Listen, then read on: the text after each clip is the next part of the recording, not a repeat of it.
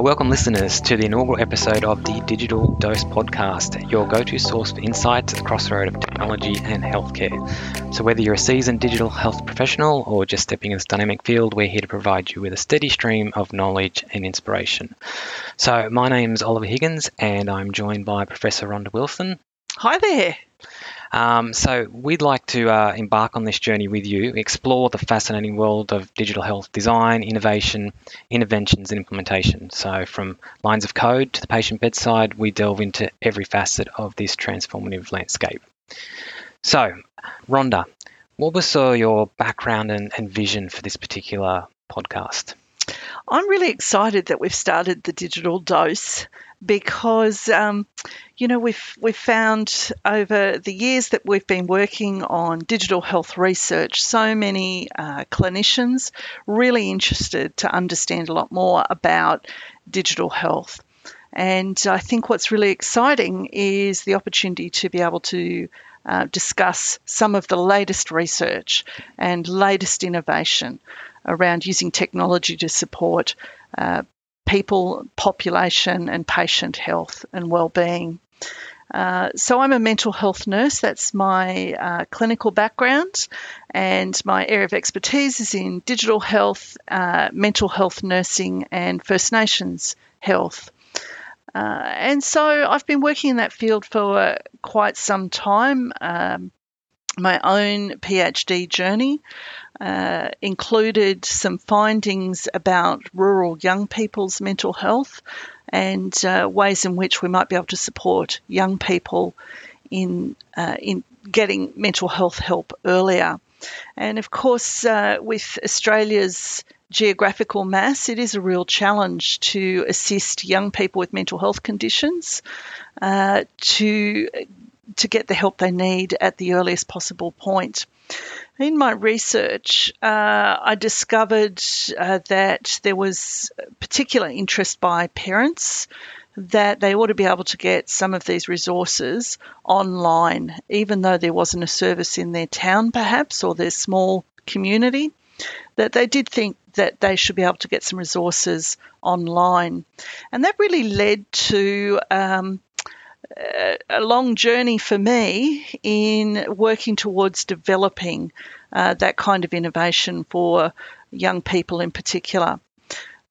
So following that, I spent some time in Denmark where I led a telepsychiatric unit in e-mental health innovation. So that was a really, really valuable time for really consolidating digital mental health research and innovation skills and inquiry.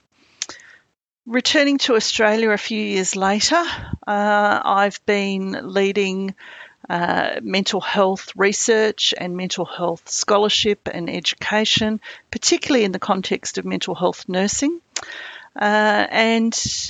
That's led to about 13 PhD students who now work in my laboratory.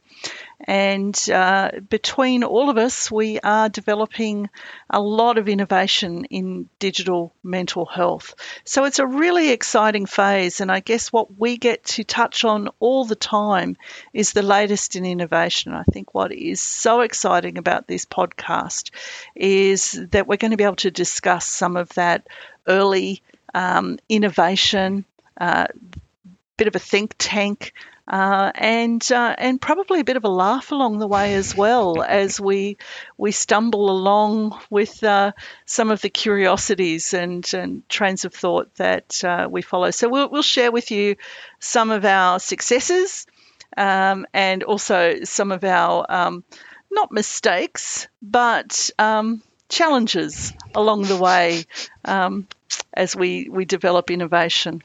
Wow, that's amazing. And to hear sort of the background, especially working overseas in countries where English isn't the first language and the barriers that actually are faced by so many people in so many different ways. Digital health provides so many opportunities to help so many people. Before we move on, I'll give a bit of background into mine. Yeah, it'd be great to hear about your background, Oliver. In full disclosure, I'll say that Professor Wilson is my PhD supervisor. So we've been working together for probably the last 3 years on my research. So I'm a mental health nurse, registered nurse by my background, but whilst I've had near on 20 years experience in that field, I also bring a computing science background as well. So I've got a lot of programming background, a lot of software engineering, some robotics, and had a lot of work in those veins. So working with this PhD especially has actually given me opportunity to bring those two fields together. So to segue that in, my research is looking at the use of artificial intelligence and machine learning for people with mental health issues when they present to ED, primarily to ascertain whether or not we're going to see if this person actually needs admission or not. And if they do, then actually help us and augment practice and actually help that person get care sooner, get more people the ability to get quicker care. And what we're really finding throughout this process is there is actually such a wealth of information, but also there's so much we actually don't know, not only about the way that we use machine learning, but actually how we actually understand our cohorts and the people we actually deliver care from. So my work is quite broad in some respects, but also quite narrow in others. So that's why it's been so great to be a part of this podcast, is that we're looking at digital health.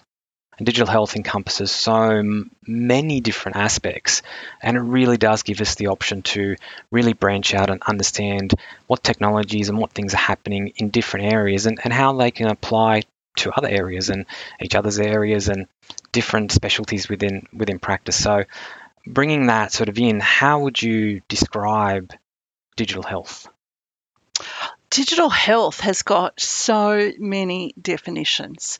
It is such a challenging space at the moment, and actually our vocabulary around digital health just covers so many areas, whether it's telehealth, telepsychiatry, mobile health, video consultations, virtual reality, AI in health. Digital health is just a bit of a catch-all phrase for whenever we're using technology to support human health and well-being. So it's really interesting. What is digital health? I guess we're going to explore that. Very much so. Right along the way. Yeah. Oliver, who's this podcast going to be really... Who's it going to be for? Who will find it interesting, do we think? Look, I really think this is not just for researchers, but I think a lot of clinicians will get a lot out of the work that we're doing, and not just mental health clinicians. I mean, that's both our backgrounds, but we've also spent plenty of time doing non-mental health related clinical care. But the idea here is that this is a place where we can bring ideas, we can bring cross-pollination, we can explore what's happening in different areas, then that people can walk away going, oh, wait a minute, maybe I could apply that here, or that had this really great idea over there, and if we apply this with this idea here, then maybe we can make this work here. And I think the wonderful thing about digital health is that we're in an era where translating ideas is actually much easier than what it would be in the past. So simply saying that's a ICU idea, or that's particular, cardiac nursing, or whatever our intervention might be applicable for, we have an opportunity to really understand and share, not just with each other, but sharing with our patients, sharing with our carers, and understanding, what is actually makes up those experiences for those people. I mean, I think it's wonderful now. Not only is lived experience so much more valued than what it has been in the past, but as a health professional, our opportunity to actually go and engage with people and get feedback and ask them what's happening is so much more accessible than it was in the past. So with that accessibility and that value, I think you'll find that as we progress through this particular podcast, that we hope that more and more people experience it that maybe sit outside the clinical field, or maybe they have an interest.